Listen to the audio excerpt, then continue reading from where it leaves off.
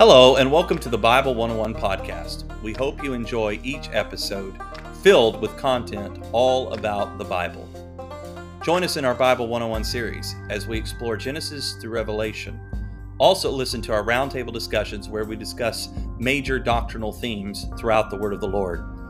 We hope you also enjoy our Apostolic Apologetic series and interviews. If you have any questions, please email us at BibleTtabernacle29@gmail.com. That's BibleTtabernacle29@gmail.com. Leave a comment to let us know what you think. Thank you for listening. Hello and welcome to the Bible 101 podcast. I'm here today with Greg Ross, and we're short today. Brother Eric was not able to join us. I was hoping he'd be able to, but we understand things happen. So we're just going to get started here without much of an introduction. We've been going through a series about salvation. We started talking about just salvation. We talked about repentance. We talked about baptism. Now we come to that all-important subject of the Holy Ghost. And this is an inexhaustible subject. So there's no way that we can cover it all. We're just going to hit the basics of it. But I do want to, I'm going to actually start the discussion out, and then I'm going to open the floor for us to kind of talk back and forth. But first of all, just a minor perusing of the Scriptures. You'll find out that in the beginning, mankind had a very special relationship with God. God said in the book of Genesis chapter 1, verse 26, "Let us make man in our image after our likeness." And so when God got ready to create man, it wasn't like the animals. If you actually do some study in chapter 2 of Genesis, you'll find out that the animals were created out of the dirt of the ground. So that's not what made man unique. Also, you know, the Bible says he breathed into life the breath into man. Man became a living soul. What made man different than the animals is that we have a soul, and it's we're made in the image of God. Doesn't say that about the animals. So God wanted mankind for a special relationship with him. We find out that when Adam and Eve sinned, the Lord came walking in the cool of the day, and he said, "Adam, where art thou?" Well, some have implied through that statement that they had a regular time of fellowship together. And so, but because of sin, that fellowship was broken, and God had to drive them out of the garden. We talked a little bit about this. I think it was in our repentance discussion about how that sin brings separation between us and God. He's not able to dwell with sin, and so he had to drive them out of the garden. So cherubim were sent with flaming swords to guard the way to the tree of life. And really, Brother Ross, that's mercy. It's mercy that God drove them out of the garden, because if not, they would have lived forever in their sinful condition. But now we can have a restored relationship with Jesus Christ. That's beautiful. And the Bible actually says that we'll eat of the tree of life. If you look in the book of Revelation, they that overcome, I'll give to eat of the tree of life. So there's all kinds of beautiful things. That relationship will be restored in full.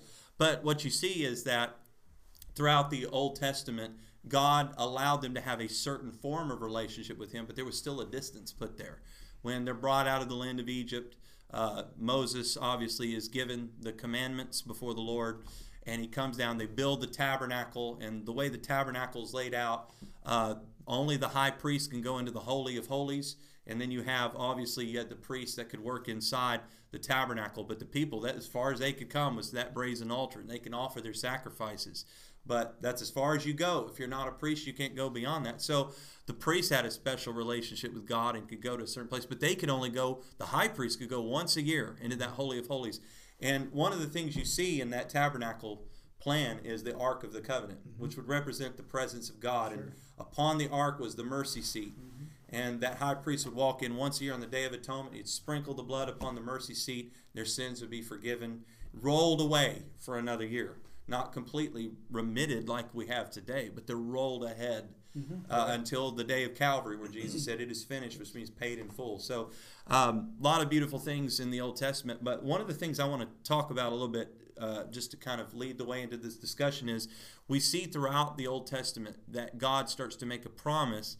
Things are not going to be this way forever. There's going to come a day where I'm going to come and dwell with you. I'm going to be in you. And so throughout the Old Testament, you see the Spirit of God coming upon people. It comes upon Samson. The Spirit of the Lord moved upon him. You see it comes upon Saul. The Spirit of the Lord came upon him. It comes upon David. And then when it came upon them, it caused them to do supernatural feats with Samson, whether it was killing men with the jawbone of a donkey, or, when it comes to Saul, it was him hacking the animal in pieces and telling, so shall it be done to your oxen if you don't join this war. You see, when it comes on David, it comes on him to do incredible feats. So the Spirit of the Lord moves upon them. But then you'll see other times where it says the Spirit of the Lord moved upon them, and it would inspire them to prophesy supernaturally. Things they couldn't possibly know in their flesh, but they're prophesying in a supernatural manner. So the Spirit of God would empower them. Right. All right? But God said, there's coming a day where I'm no longer just going to move upon you, I'm going to move in you. The book of Ezekiel, chapter number 36, we read one of these such prophecies. Verse 25, then will I sprinkle clean water upon you, and ye shall be clean from all your filthiness, and from all your idols will I cleanse you. A new heart also will I give you, and a new spirit will I put in within you. Within you. Notice that key word, within you. And I will take away the stony heart out of your flesh, and I will give you an heart of flesh, and I will put my spirit within you, and cause you to walk in my statutes, and you shall keep my judgments and do them. Brother Ross, I'm sure, can you imagine to that Jewish person that's listening to this message, and they start to think about the holiness of God, and how all these years, as far as they've been able to come, is into those courts, and come to that brazen altar, and they could watch from a distance as God would move in a powerful way, and maybe consume the offering as in a ball of fire, and they would be amazed at the presence of God. But then God says, one day I'm not just going to dwell with you; I'm going to dwell in you. Yeah. That had to be unbelievable. Yeah. And I'm sure some of the hearers thought, "That's funny, Ezekiel. Wow, boy, he's really gone off the deep end." There's no way, because they had a transcendent view of God. They thought of God as this holy, awesome being, and he is holy, and he is awesome, but they thought there's such a distance between God and us. That's why to this day many Jews cannot accept Jesus as the Messiah, because they don't see, well, okay, you say he's God in flesh. Well, God can't become a man.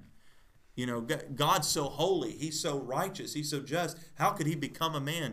And so you've got to imagine how spectacular this message sounded to them. Absolutely. But this is not the only scripture that speaks of this in the Old Testament. Let's go over to Ezekiel chapter number 11, and let's take a look at verse number 19. Ezekiel 11, verse number 19 says this, and I will give them one heart, and I will put a new spirit within you, and I will take the stony heart out of their flesh, and will give them an heart of flesh, that they may walk in my statutes and keep my ordinances and do them, and they shall be my people, and I will be their God. So notice he says, I'm going to give them a new spirit, and he says, I'm going to take out the stony heart, I'm going to give them a heart of flesh, and this is going to cause them to want to walk in my statutes. Because before, you had the laws, thou shalt not, thou shalt not, thou shalt not, and you're trying to think, wow, I've got to keep this law, and I don't want to. And in fact, you read there was actually provision made for somebody that committed an accidental, not accidental, but an ignorant sin. Ignorant would be the better word, not accidental. And Right. so they committed an ignorant sin because there was so much in that law that you could sin ignorantly. Yes. There's a lot in that law. And then let's take a look at Joel chapter 2. Joel chapter 2 is a very important prophecy, and this is quoted in the New Testament in the book of Acts. Okay.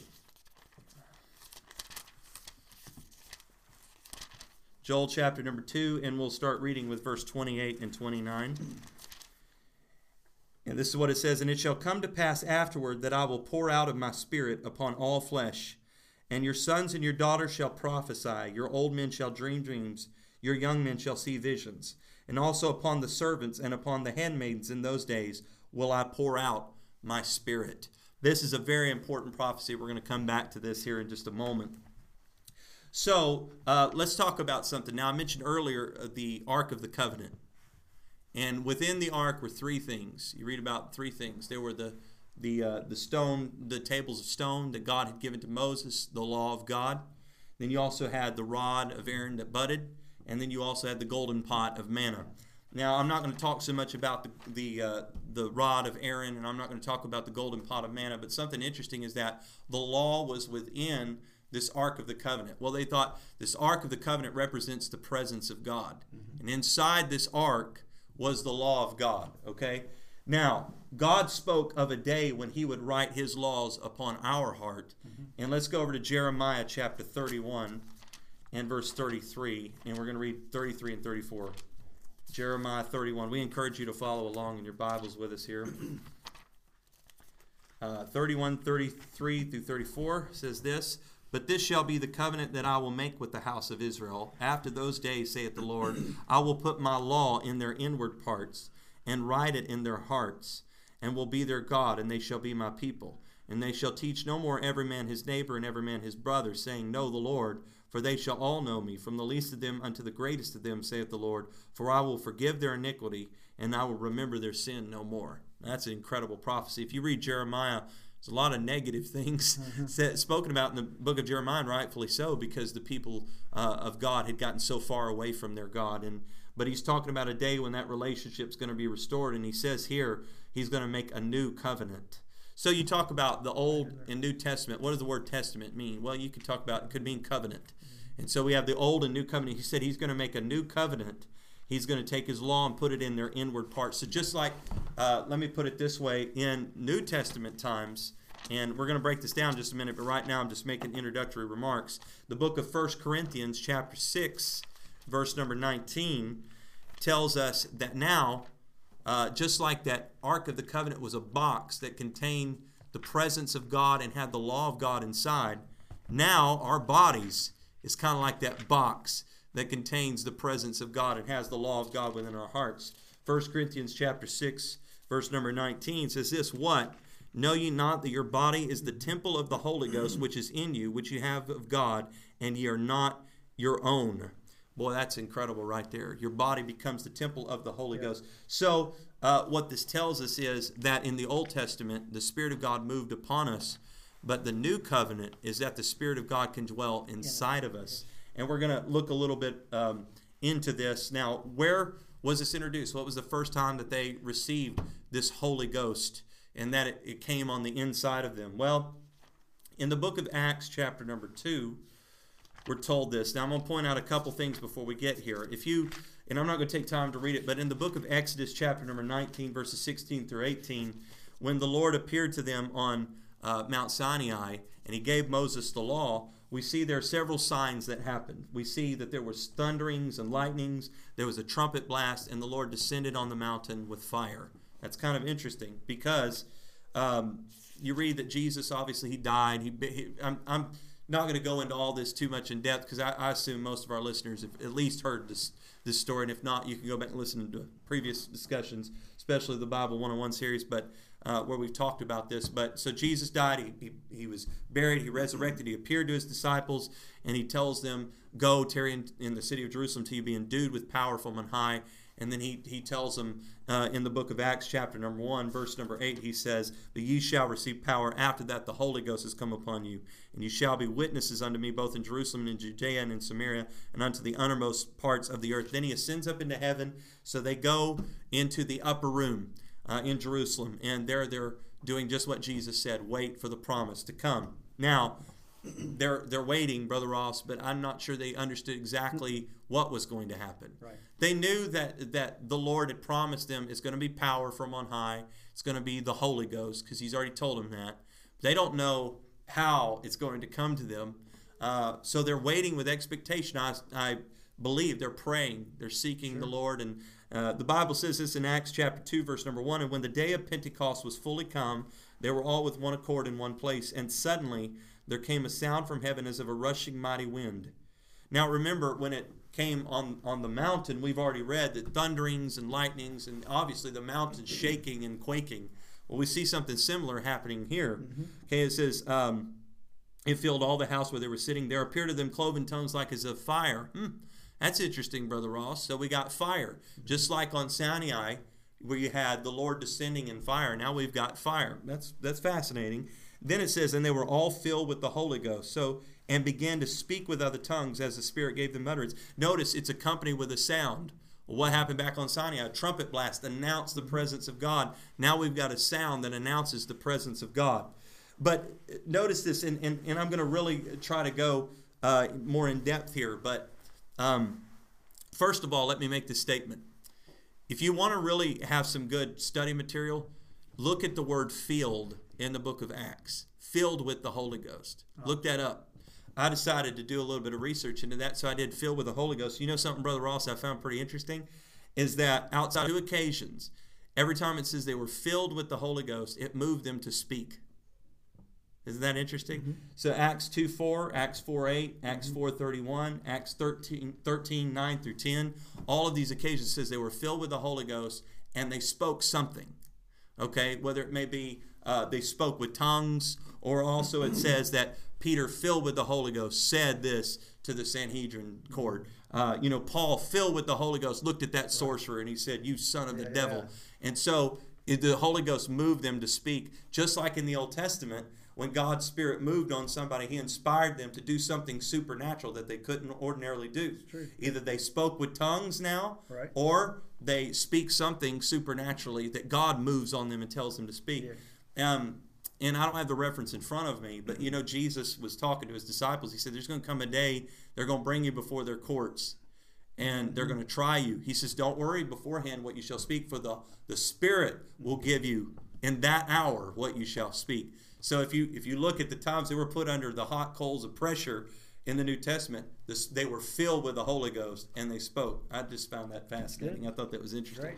Okay, another interesting fact is this, and I'll let you kind of break down maybe some of the things like Acts 2, Acts 8, Acts 10, Acts 19 if you want to.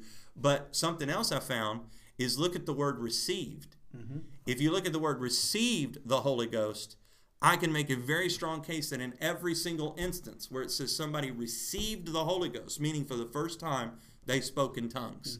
And so we look at this in Acts chapter 2, verse 4. They were all filled with the Holy Ghost and began to speak with other tongues as the Spirit gave them utterance. Okay, the next few verses says there was dwelling at Jerusalem Jews, devout men out of every nation under heaven. This was noised abroad. The multitude came together. They were confounded. They heard every man speak in his own language. So these were real languages, but they didn't know these languages, because it says, "Are not all these which speak Galileans?" And just look at your Bible maps and find out that every one of the disciples were from Galilee except for Judas Iscariot. And so they were all Galileans, and it says, "How hear we every man in our own tongue wherein we were born?" Now watch how many languages here: Parthians, Medes, Elamites, dwellers in Mesopotamia, and in Judea, Cappadocia, and Pontus, Asia, Phrygia, Pamphylia, in Egypt, and in the parts of Libya about Cyrene, and strangers of Rome, Jews and proselytes, Cretes and Arabians. We do hear them speak in our tongues the wonderful works of God. That's a lot of different languages going on there. And it says, they were all amazed and were in doubt, saying one to another, "What meaneth this?" Others mocking said, "These men are full of new wine." They're just trying to explain it away, because, boy, this is a fascinating event. They've never seen anything like it before. And then it goes on to say, and I'm not going to take time to read Peter's message. There's a lot of amazing things in Peter's message. But we'll be here all night, Brother Ross, and I'll never shut up if we get into that. So we'll just say he preached a message about Jesus, and he told him, "You crucified the Lord of glory. This is the Messiah you were looking for, but you killed him." And so when they found this out, verse number 37, it says they were pricked in their heart, and they said unto Peter and to the rest of the apostles, "Men and brethren, what shall we do?" Verse 38, then Peter said unto them, "Repent, be baptized every one of you in the name of Jesus Christ for the remission of sins, and you shall," not might, not maybe, "you shall receive," there's that word receive, "the gift of the Holy Ghost." Real quick, let's jump over to Acts 10. I'm going to shut up here in just a second, Brother Ross. I'm going to let you take over. Good. So in Acts 10, we've already talked about this. So again, we've mentioned things in this discussion. I'm going to jump right into this rather than explain the whole scenario. The only thing I'll say is that Cornelius was a Gentile. It's a full-blooded Gentile. We're not talking about Samaritan here. We're talking about full-blooded Gentile. And he was a good man, a righteous man, gave alms. But God, anyways, long story short, God sent Peter to his house. Peter preaches to him about Jesus. Verse 44, while Peter yet spake these words, the Holy Ghost fell on all them which heard the word. And they of the circumcision which believed were astonished, as many as came with Peter, because that on the Gentiles also was poured out the gift of the Holy Ghost. How did they know it? For, or because, they heard them speak with tongues and magnify God. Now watch this very carefully. Then answered Peter, can any man forbid water that these should not be baptized, which have received the Holy Ghost as well as we? He commanded them to be baptized in the name of the Lord, then prayed they him to tarry certain days. Over to Acts 19 now. Acts 19, and we're going to back up here in just a second to Acts 8. But what makes this one interesting is that Brother Ross, I've heard the argument before saying, well, the only reason they spoke with tongues on these occasions, talking about Acts 2 and Acts 10, is because it was the first time that the Holy Ghost came to a nation. They had to have some type of supernatural sign, but now it's not so. Well, then what do you do with Acts 19? Acts 19, this is where Paul passed to the upper coast, comes to Ephesus. He finds certain disciples. We find out later these are disciples of John the Baptist. He said unto them, have you received the Holy Ghost since you believed? And they said unto him, we have not so much as heard whether there be any Holy Ghost. And he said unto them, under what then will you baptize? They said, unto John's baptism. Then said Paul, John verily baptized with the baptism of repentance, saying unto the people that they should believe on him which should come after him, that is, on Christ Jesus. When they heard this, they were baptized in the name of the Lord Jesus. And when Paul had laid his hands upon them, the Holy Ghost came on them, and they spake with tongues and prophesied. And all the men were about 12. So once again, we see when the word received is mentioned, it says specifically they spoke with tongues. There's two other occasions where this word received, the Holy Ghost, is mentioned. Okay, we're going to go back to Acts chapter 8. And I'll let you talk more in depth about some of this. I'm just touching the surface right now of it. So in Acts chapter 8, Saul of Tarsus is wreaking havoc. He's persecuting the church, which drives them out of their comfort zone. And they start going and preaching the gospel everywhere. Philip goes down into Samaria and preaches the word of God. Now you'll see, we read these chapters as if they're just a few days apart. But there's years that separate some of these chapters. And actually, a few years had passed since the outpouring of the Holy Ghost. And they've been stuck in pretty much in Jerusalem preaching the gospel. Well, this persecution drives them out of their comfort zone. And so they go out and start preaching everywhere. And then it says, scattered abroad is what verse 4 says. Philip goes down to Samaria. He preaches Christ unto them. And so when he does, I'm going to skip down a little bit. They give heed unto him. Devils were cast out. Miracles were wrought by the hands of the Lord. Verse 12, but when they believed Philip preaching the things concerning the kingdom of God in the name of Jesus Christ, they were baptized, both men and women. Now, just for the sake of context, I'm going to read this. Then Simon himself believed also, and when he was baptized, he continued with Philip and wondered, beholding the miracles and signs which were done. Now, when the apostles which were at Jerusalem heard that Samaria had received the word of God, they sent unto them Peter and John, who, when they were come down, prayed for them that they might receive, there it is again, the Holy Ghost. For as yet he was fallen upon none of them, only they were baptized in the name of the Lord Jesus. Now, this is interesting because many people would teach that at the point of believing, you automatically receive the Spirit. And they'll point to things like Romans chapter 10 to verse number 9, I think it is, that, it says, confess with your mouth, believe in your heart, and you shall be saved. And so they'll say, see, at the moment you believe, you receive the Spirit. Yeah. The only problem with that is, look at Acts chapter 8. We have a clear biblical example that was not the case. They didn't have it. They didn't have it. And it says they believed. Back up verse 12. They believed Philip preaching the things concerning the kingdom of God and the name of Jesus Christ, and they were even baptized. And it says they were baptized in the name of the Lord Jesus. Then verse 17, then they laid their hands on them and they received the Holy Ghost. Somebody might say it doesn't say they spoke with tongues. Next verse, when Simon saw that through the laying on of the apostles' hands the Holy Ghost was given, he offered them money, saying, give me also this power, that on whomsoever I lay hands he may receive the Holy Ghost. Now, something interesting to bring up, say, I think it was Matthew Henry, Brother Ross, I was reading one time, and he said that it could have been speaking in tongues, but he was saying, well, miracles, or he actually said, but it's just basically their, I can't remember the way he put it, but some people would say that you lay hands on people and some reason the apostles had to lay hands on them and confer it on them. But nothing necessarily happened. The only problem with that is Simon could have walked away claiming, hey, they gave me power, and boom, receive the Holy Ghost, boom, receive the Holy Ghost. No, he said he saw something. Now, what did he see? Well, the best way to interpret Scripture is with another Scripture. We've already looked at these other passages. We've looked at Acts 2 that's already set the precedent that when they received the Holy Ghost, they spoke with tongues. So what Simon saw was speaking in tongues. Right. And then I'm going to move ahead one other chapter, and we'll dig more into this in a minute. But Acts chapter 9 tells about the conversion of Saul of Tarsus. He becomes Paul. And so Paul is a man that God has already knocked down on the road to Damascus. He's blinded him. God sends a man by the name of Ananias. He complains. He says, Lord, I really don't want to go. This guy's persecuted people, and He told him, go, he's a chosen vessel. So verse 17 of Acts 9, and Ananias went his way and entered into the house, and putting his hands on him said, Brother Saul, the Lord even Jesus, that appeared unto thee in the way as thou camest, hath sent me that thou mightest receive thy sight and be filled with the Holy Ghost. And immediately there fell from his eyes as it had been scales, and he received sight forthwith and arose and was baptized. Somebody might say, doesn't say he spoke with tongues. Well, if I can prove to you that he spoke with tongues, then we can talk about where it started. So let's find out if he talked with tongues. He wrote the book of 1 Corinthians, and read 1 Corinthians chapter 14 in verse number 18. And he says this very important phrase here, I thank my God I speak with tongues more than you all. And if you read, Corinthians was a tongue-talking church. In fact, he had to put precedent on, he had to put stipulations on when they could speak with tongues and all of that. Right. So he tells them, but I speak in tongues more than all of you. When did that start? Well, when he received the Holy Ghost. Right. So we see the word received is a very interesting word. And if you look in each instance where you see received, we make a very strong case that they spoke with tongues. And the fact that, as you already read in Acts 19, that he prayed for them and they received the Holy Ghost, speaking in tongues. So it was just carrying. Yes, exactly. And what was he looking for too? Because he said, "Have you received the Holy Ghost since you believed?" He said, "We hadn't even heard about it."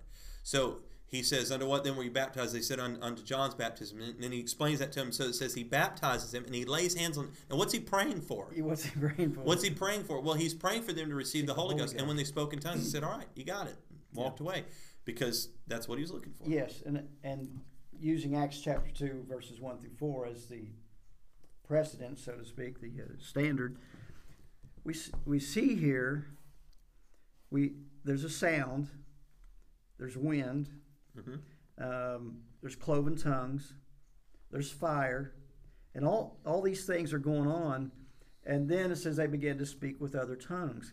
The only thing, out of all these things that were happening here, there's only one thing that gets repeated throughout the Word of God in the book of Acts when people receive the Holy Ghost, and that's speaking in tongues. You don't see about the fire and the wind. That's something that doesn't happen every single time, but speaking in tongues does. Yes. So, I didn't know. I've got. If I could kind of back up in this process. Sure, go ahead, back up. And we're talking about the Holy Ghost. The Holy Spirit, that's fine. That terminology is used, or the Spirit of God. Holy Spirit of promise, it's used. Yeah. All the way back in Genesis 1 and chapter 1 and verse 2, the Spirit of God moved upon the face of the waters. We could get into the Hebrew and the Greek. Hebrew, ruah, I believe, is spirit. In the Greek, it's pneuma. But both of those, in the Hebrew and Greek, have to do with wind or breath. Mm-hmm. And we talked about God breathed the breath of life into the nostrils of man, that he became a living soul. So all through the Bible, we see the Spirit of God is moving, and he breathes in the man that he made out of the dust, and he receives life from that breath of God.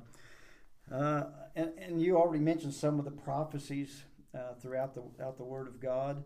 There's a couple there's not more than a couple more. Like you said in the beginning, this is inexhaustible. Right. And you already mentioned things that I hadn't thought of, in all honesty. I've heard them before, and then I'm going to throw out a few things you probably thought of, but just didn't bring up. But by the way, I don't mean to get all scattered here. The Holy Ghost is not a separate being. It's not a separate person. The Spirit of God is the Spirit of God. It's the presence of God. You made mention of that.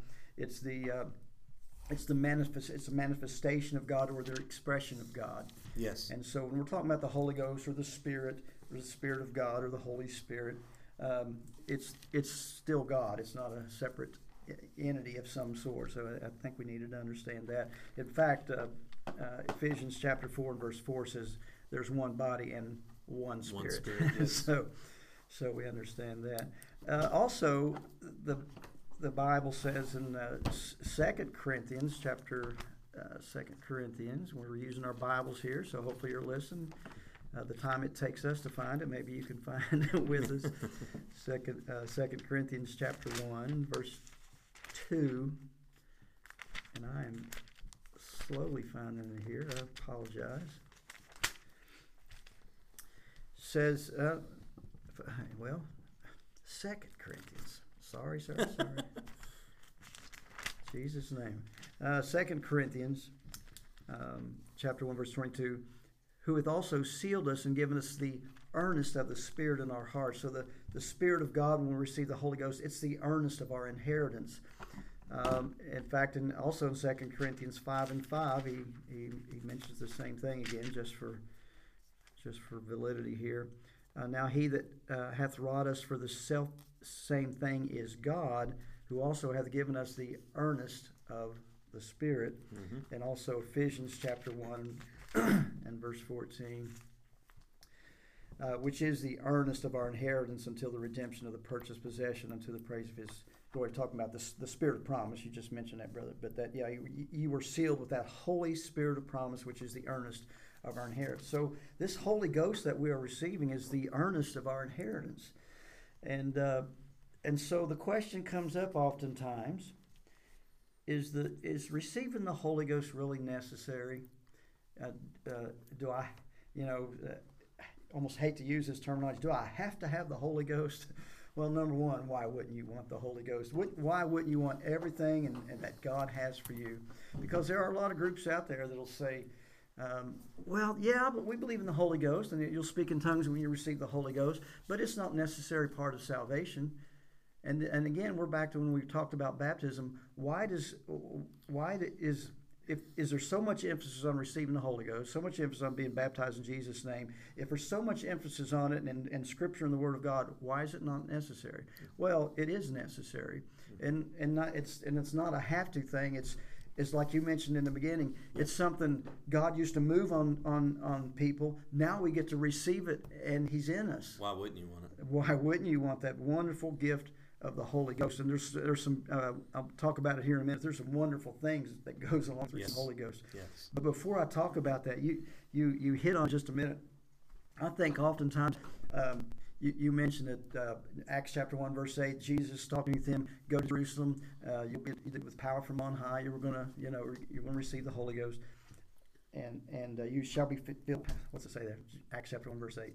You shall receive power. The Holy Ghost will come upon you. You shall be my witnesses. Okay. Yeah. And he gives them some more instruction, as we know. And then the Bible says he ascends up into heaven, and they stood there, and he goes up into the clouds. I think what an amazing sight that fires me up. Yes. But in fact, the angel has to show up and say, hey. You heard what he said. He said, go to Jerusalem. I'm paraphrasing here, but if you read it, it's there. And he says, hey, Jesus, who you just saw, he's going to come back the same way he just left. You saw him go up, he's coming back the same way. Now go on to Jerusalem. Now, these are people that had, for 3.5 years, walked in the presence of Jesus and felt the presence of God. They saw dead people raised. They saw blinded eyes open. They saw miracles. They saw Jesus walking on the water. They saw all these, and they got to hear him speak the word of God, and what that would have felt like being in that. And so here they are in the upper room, those 120, and they've been praying 10 days, 12 days, 14 days. But then the day of Pentecost comes. Like you said, Brother Mills, they didn't know exactly what was going to happen or when it was going to happen. They were just doing what God had told them to do. And can you imagine? It amazes me for that group to be sitting there praying, and God, we're praying, however they were praying and just waiting on the Lord. And then they begin to hear something, and then they begin to feel something, and it set upon each of them. And again, I'm maybe paraphrasing. I don't want to add anything to the Word of God, but you correct me or fill in the blanks here. Could they have said, you feel that? You feel that? That's what we used to feel. Remember when he raised the dead? Remember what we felt? Remember when he was speaking on the Sermon on the Mount, what we felt? I'm feeling that again. His presence is here right now. And then not only did they just feel it, it came into them because they had repented of their sins, and they were calling on God, and they began to worship God even more because now what they had felt on the outside was living on the inside. Yes, sir. The day of Pentecost, what a wonderful day. And guess what? All down through the centuries of time, every century there's recorded history from 33 AD, when God first poured out the Holy Ghost, every century there's recorded history of people receiving the Holy Ghost, speaking in other tongues, all the way to 2022. God's still pouring out the Holy Ghost in 2022. If you're listening to this, you want the Holy Ghost, you start repenting and calling out to God. I promise you, He'll honor His word and fill you with the Holy Ghost, and you will begin to speak with other tongues, just like the Bible says. And so they received that promise. Also, I think it's always good to mention Isaiah chapter 28 and verse 11. Yes, sir. There's absolutely no doubt that this prophecy is concerning the day of Pentecost, speaking in tongues. Isaiah chapter 28, verse 11. We could read a few verses before and a few verses after. But verse 11 says, "For with stammering lips and another tongue will He speak to this people." Another prophecy concerning the outpouring of the Holy Ghost. Let me yes, go ahead. Just kind of add something there, because there may be somebody. Most folks won't really know this issue, but some will argue that point, Brother Ross, and say, "Well, wait a minute, that's not the context. Context is them talking about being taken into captivity, and the messengers from foreign tongues would be a minister to them to remind them of the judgment of God." But let me just remind you, we're not the ones that applied that. Paul is the one that applied that. Just read it in the book of 1 Corinthians. Yes. He actually quotes this, and he says it's talking about speaking in tongues. So this one man said, "Put that in your pipe and smoke it." Yeah. I mean, the Word of God is. I mean, if you're talking about connecting dots, you're connecting dots, and it makes a beautiful picture when you get done. A few more verses of Scripture. Mark chapter 16. Jesus speaking. And this is some of the last words He spoke before He ascended into heaven, Mark 16. And verse 17, "These signs shall follow them that believe in my name. Shall they cast out devils? They shall speak with new tongues." Jesus said that the believers would speak in new tongues. Also in Luke chapter 24 and verse 47. And again, Jesus speaking, "And that repentance and remission of sins should be preached in His name among all nations, beginning at Jerusalem. And ye are witnesses of these things. And behold, I send the promise of my Father upon you." What's that promise? The gift of the Holy Ghost. "But tarry ye in the city of Jerusalem till you be endued with power from on high." And so can I emphasize something on that too? Yes. You just mentioned Luke 24:47. Okay, and you look at Acts chapter number 1. He identifies what the promise is, because somebody might try to argue, the promise is not talking about specifically Holy Ghost. But look at what it says here. It actually identifies what the promise is.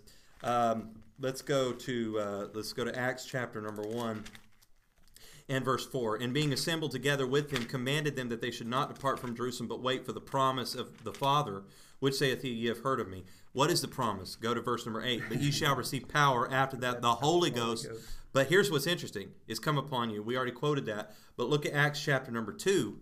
When the Holy Ghost falls, they speak with tongues. Then after Peter preaches in Acts 2:38, "Repent, be baptized, every one of you in the name of Jesus Christ for the remission of sins, you shall receive the gift of the Holy Ghost. For the promise is unto you." So he's saying that same promise of the Holy Ghost is for you. Because there's some people that would argue and say, well, it was just for the apostles on that day. But no, the promise is for everyone. He says, to you, to your children, so the next generation, and to they which are far off, meaning future generations, and even to Gentile nations. So it can, all of that can be encapsulated in that phrase. Keep going. Yes. Yeah, so Jesus said, "Go speak in new tongues." Luke, talked about the Holy Ghost. And it seemed like we always end up back in John chapter 3, Jesus talking to Nicodemus. Must be born of the water and of the Spirit. Verse 3, chapter 3, Jesus said, talking to Nicodemus, says, "Verily, verily, I say unto thee, except a man be born again, he cannot see the kingdom of God." Nicodemus trying to make sense out of all. How can a man be born when he is old? Can he enter the second time into his mother's womb and be born? Jesus answered, "Verily, verily, I say unto thee, except a man be born of water and of the Spirit, he cannot. And I'm going to be talking a little bit more about the necessity of receiving the Holy Ghost. Without being born of the Spirit, he cannot enter into the kingdom of God.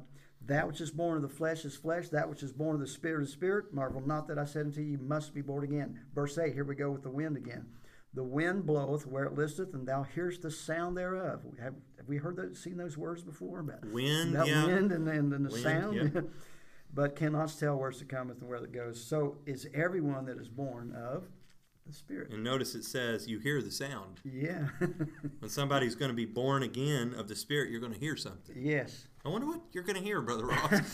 Have we talked about that enough? You know, let me just say this real quick, because I know you're in the middle of a point, but I just want to bring this up because a guy asked me one time. He said, "You keep talking about receiving the Holy Ghost. What does it feel like?"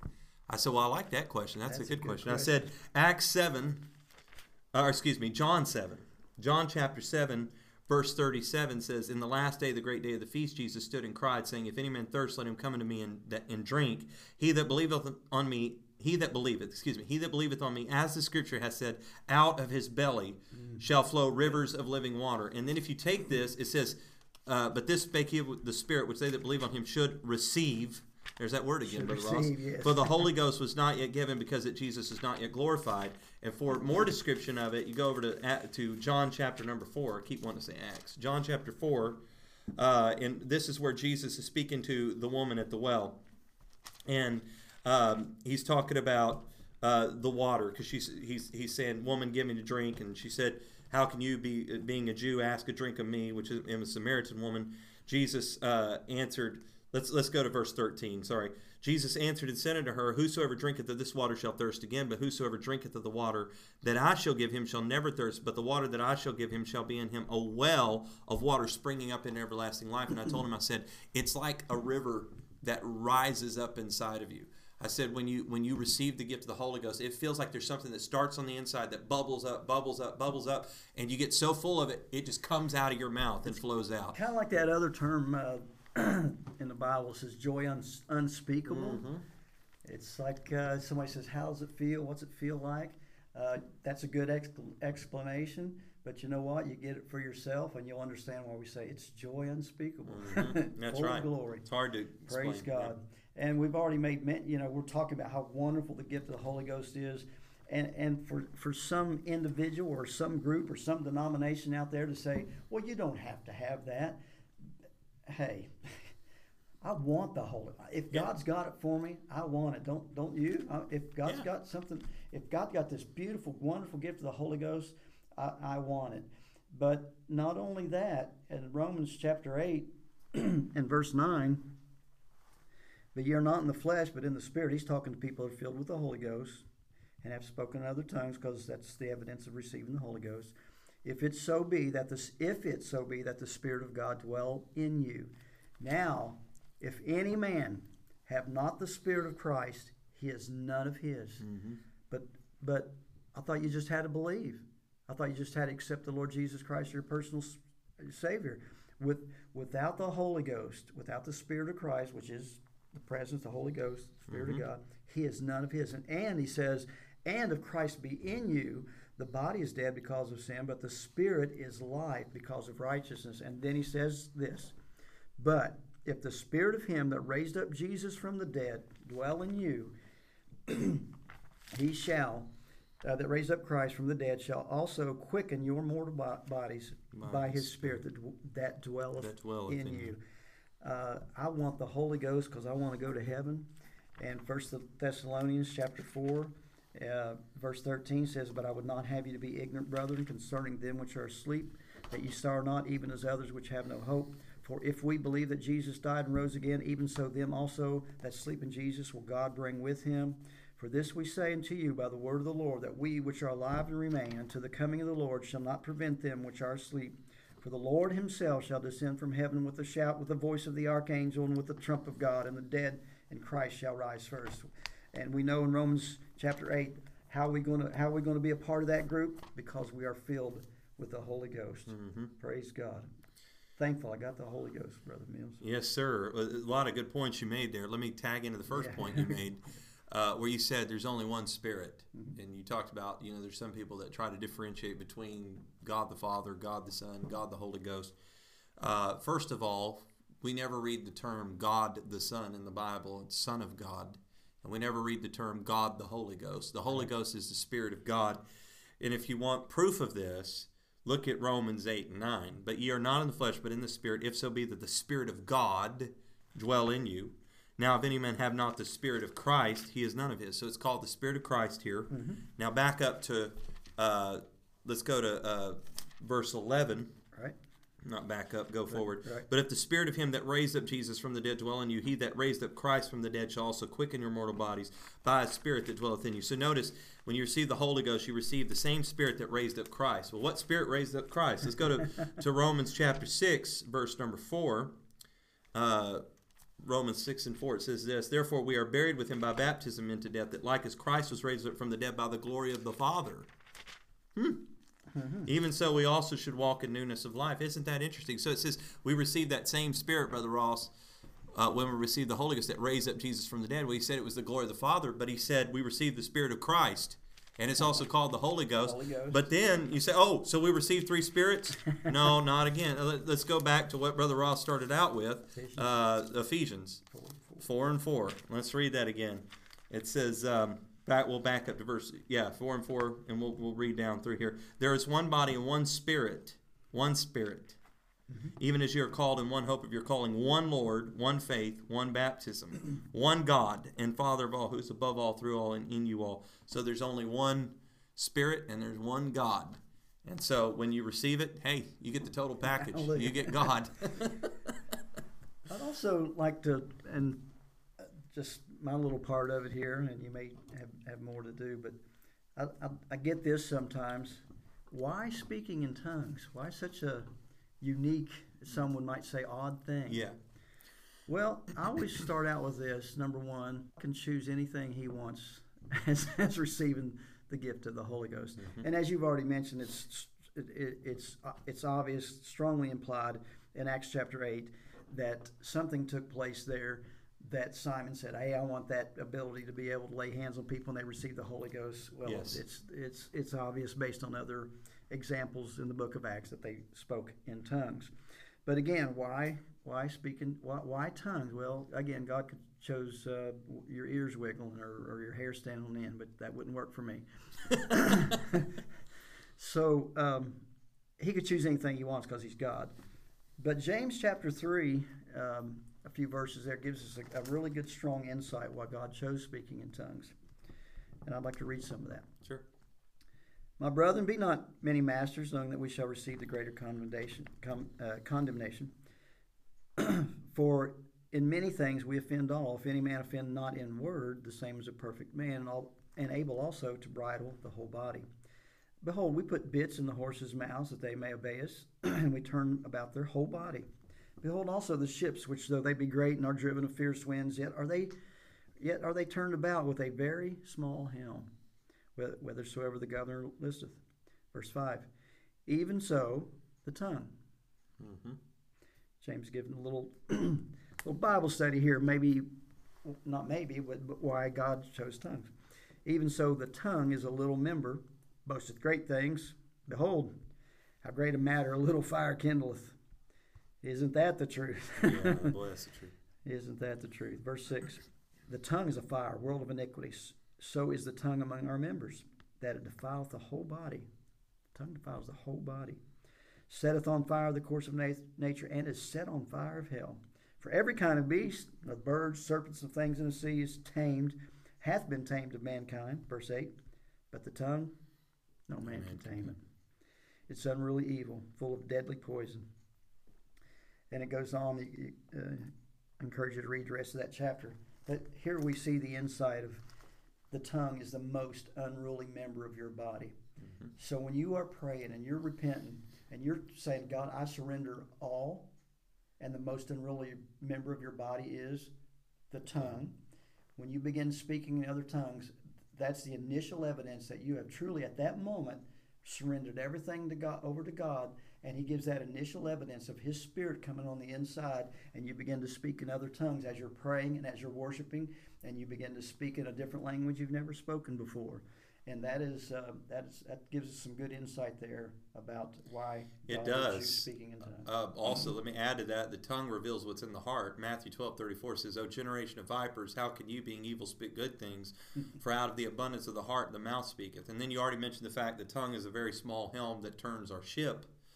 So the tongue reveals what the heart looks like, and it's like a helm that turns the ship. And then also the tongue has the power of life and death. Proverbs 18:21, death and life are in the power of the tongue. Mm-hmm. So there's a lot to be said about the tongue. Now, we're not mentioning, let me just make what our point clear. We're not saying tongues is the Holy Ghost. Right, good. Tongues is the evidence, or the initial evidence. The initial evidence. That's we need to be careful when we say it like that, because initial evidence of the Holy Ghost, because the ongoing evidence is the fruit of the Spirit. Right.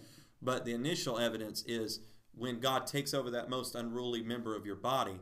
And then, because if somebody claims to have received the Holy Ghost and their life never grows and they never grow closer to God and they go right back and they live the same lifestyle, there's not much evidence coming out of that. You may have received the initial evidence, but you don't have ongoing evidence of the presence of God. That'd be kind of a scary thing. Let me say this too. What are some of the benefits of talking in tongues? Let's get into this. Good. Number one, when you speak in tongues, you're speaking the wonderful works of God. Acts 2:11, Cretes and Arabians, we do hear them speak in our tongues the wonderful works of God. Number two, when you speak in tongues, you are magnifying God and giving thanks to Him. Acts 10:46, for they heard them speak with tongues and magnify God. 1 Corinthians 14:17-18, for thou verily givest thanks well, but the others not edified. I thank my God I speak with tongues more than you all. So the context there is speaking in tongues. Number three, when you speak in tongues, you're speaking mysteries in the Spirit. 1 Corinthians 14:2. I'm not going to take time to read that. Look it up for yourself. Number four, when you pray in the Holy Ghost, not necessarily just in tongues, but this is certainly included here, you are building up your faith.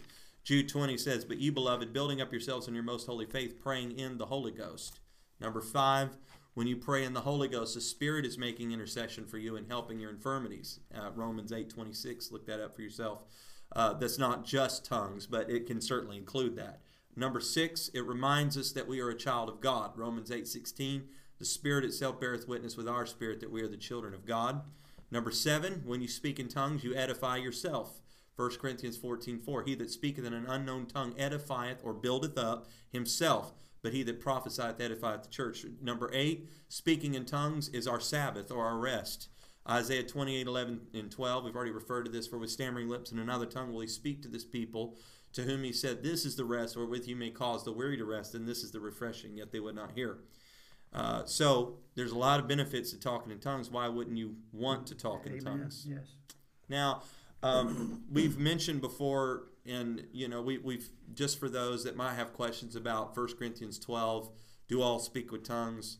1 Corinthians 14, that seems to put stipulations on speaking in tongues and says it needs to be accompanied with prophecy and all of that. Well, we've talked about this pretty much in depth. So go back and refer to some of our previous. We had a roundtable a while back on speaking in tongues. So go look that up, because we do go into depth. But I'll just touch the surface of this. Basically, the primary issue Paul is talking about, the context is the gifts of the Spirit. He is not speaking against speaking in tongues. That's never his point. But he's merely trying to tell them that the gifts of the Spirit in the Corinthian church are out of order. He's trying to put order there. And he says, when you speak in tongues, let it be by two or at the most by three, and that by course or in order, and let one interpret. So you might say, okay, well, why is it that I come into your church and there's a bunch of people talking with tongues? Well, if you look very carefully at what Paul's talking about, he's talking about speaking with tongues as the gift. There's a difference between the initial evidence of the Holy Ghost and the gift of tongues. And let me put it this way. If you say, well, how can you prove that? Okay, take what Paul said, 2 or 3, that by course, let the other interpret, and try to apply that to Acts 2 and to Acts 10 and to Acts 19. In Acts 19, there were 12 men. They all spake with tongues. Acts chapter 2, they were all filled with the Holy Ghost and began to speak with other tongues. Remind me to come back to that, Brother Ross. And then in Acts chapter number 10, the Bible says the house was filled. I mean, Cornelius brought his kinsmen and near friends. So we see that the house is probably full, and they all spoke with tongues. And they're doing it at the same time. So where's the order in that? No, Paul's putting stipulations upon the gift of tongues. Right. And it's like, let me just put it this way. If you're not apostolic, the main people that have an issue about this is people that don't believe in speaking in tongues at all. Sure. And that never speak with tongues. And so he said, Paul ends the chapter with, and they often ignore this, forbid not to speak with tongues. But they'll forbid you. Go to their church and try to speak with tongues. They'll tell you shut up or get out. Yeah. Yeah. Yeah. And that's gave me a good point there, and it kind of went off somewhere. It'll come back. It'll come back. Well, basically the other point I wanted to make too is that look at Acts 2, because some people would teach. I'm thinking of certain charismatic groups and and other groups out there, the Church of God. There's some other groups out there, that Assemblies of God, that might teach speaking in tongues is good as kind of an extra bonus. Yes, it's like icing on the cake. And what's interesting is because they don't teach it as an essentiality, it's becoming less and less in their circles. That's true. And I think they did a survey here recently about the Assemblies of God. We're not trying to pick on any particular group. We're just bringing this up because it's interesting that most of their pastors now don't speak with tongues and never have. And but they claim to believe in it, kind of as a nice extra bonus. But my issue with that is look at Acts 2. It says 120 were gathered in the upper room, right? They were all filled with the Holy Ghost, and they all spoke with tongues. Acts 10, they all spoke with tongues. Acts 19, 12 men were there. They all. Now, if it's just a gift of the Spirit meant for a few, then in Acts 2, what we would have seen is, maybe 12 get it, maybe 14, maybe 25 get it. Why was it all of them? And plus, Peter stands up and he says, this promise is for you and for your children. Now, if Peter was getting up, he says, you got a promise, but it's not going to come the same way that it came to us. I mean, goodness. Whosoever will, yeah. Well, and the one is Pentecostals, we didn't make this up. We didn't come up with it. It's in the Bible. Yeah. And again, every century's got recorded evidence and records of people receiving the Holy Ghost and speaking in other tongues all the way up to today, 2022. It wasn't something that started in 1900, 1901, or some people go back to that and think that before that there was no Holy Ghost. People were receiving the Holy Ghost since the day of Pentecost, and it wasn't something we made up or came up with. In fact, it was God was pouring out the Holy Ghost. People were speaking in other tongues, and the gift of tongues, the interpretation of tongues, was a gift. And Paul had to talk to this church, and by extension, all churches since that time, to not abuse that gift, to use it properly, the way God wants it to be done. And the other part too is when you pray and you get close to God, you will begin to you will get, as you're praying, God will allow you to speak in tongues. As you worship, God will allow you to speak in tongues.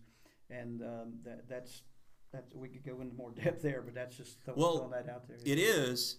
Something else that's kind of interesting, though. We mentioned already in Acts 2, they didn't know what to expect. Jesus said, these signs shall follow them that believe in my name. They shall cast out devils. They shall speak with new tongues. So they may have known that was part of the package, but correct me if I'm wrong, but I can't see that he specifically said, you're going to speak in tongues. That's going to be your sign.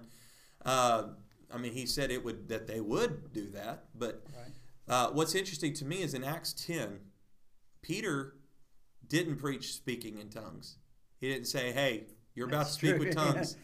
In Acts 19, he just said, have you received the Holy Ghost since you believed? He didn't tell them it was going to be tongues. Right. But they spoke with tongues. They didn't even know what tongues was, Brother Ross. Right. In Acts 10, Acts 19, they didn't even know what that was. Right. But when they got the Holy Ghost, they spoke with tongues. Nobody was there standing there saying, hey, repeat after me, whatever. And that's why you don't seek tongues. You don't, God, let me speak in tongues like God let me speak in tongues. No, God, I want to be filled with the Holy Ghost. Yes. And then the tongues will come. That's right. Absolutely. It's kind of like what we've mentioned before. Christ sent me not to baptize, but to preach the gospel. Because when you preach the gospel, baptism comes about as a result of that.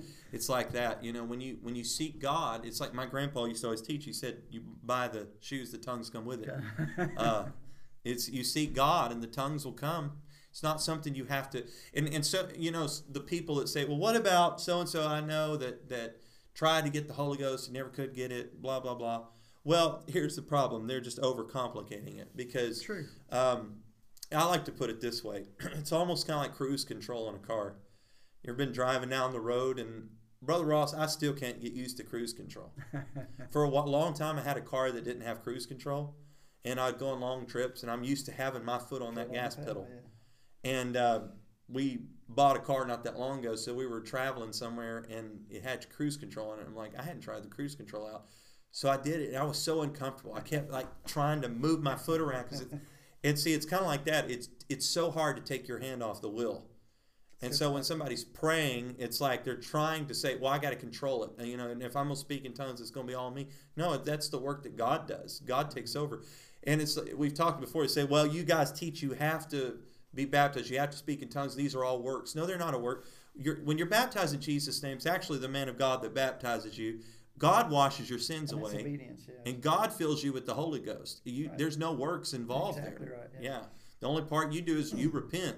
Yep. And God forgives you. Yes. So you're just basically saying, I'm sorry, and God's wiping it off your record, and God washes away your sins when you're baptized, and God fills you with His Spirit. Yeah. So there's no part of that that's in and of ourselves. Yeah. And of course, there's a lot more that we could discuss. One other thing I do at least want to touch briefly is one of the other primary arguments against speaking in tongues is found in 1 Corinthians 13. And basically, it's the love chapter. We call it the love chapter, charity. And he says in verse number 8 of 1 Corinthians 13, charity never faileth, but whether there be prophecies, they shall fail. Whether there be tongues, they shall cease. Mm-hmm. Whether there be knowledge, it shall vanish away. There's a lady in our church that's talking to me that she was witnessing to somebody. And the lady had gone to Bible college, and she kept bringing the scripture up. And I told the lady what to tell her, and she said, I tried. She just keeps bringing it up over and over and over again. But look at what is being said here, okay? Yeah. So the context is love. He said charity will never fail, right? There will be prophecies that they're going to fail. Whether there be tongues, they will cease. Whether there be knowledge, it shall vanish away.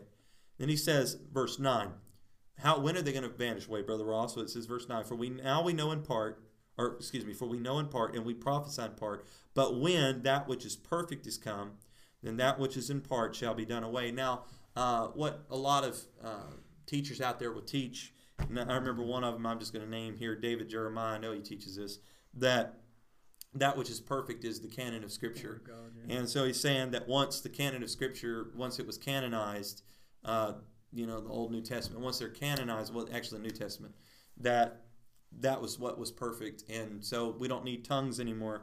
There's a problem with that because it says, whether there be knowledge, it shall vanish away. So it's not just prophecies and tongues. Knowledge is included there. And so don't claim to know anything, But it also says this, what is that which is perfect? He goes on to explain. Don't stop reading there. Mm-hmm. He says, when I was a child, I spake as a child, I understood as a child, I thought as a child. So he keeps referring to himself. But when I became a man, I put away childish things. For now we see through a glass darkly, but then face to face. Now I know in part, but then shall I know, even as I also am known. So he's saying, when that which is perfect has come, I will know, even as also I am known. Right. Here's the problem. Paul wasn't alive when the New Testament was canonized. True. So this isn't talking about the New Testament being canonized.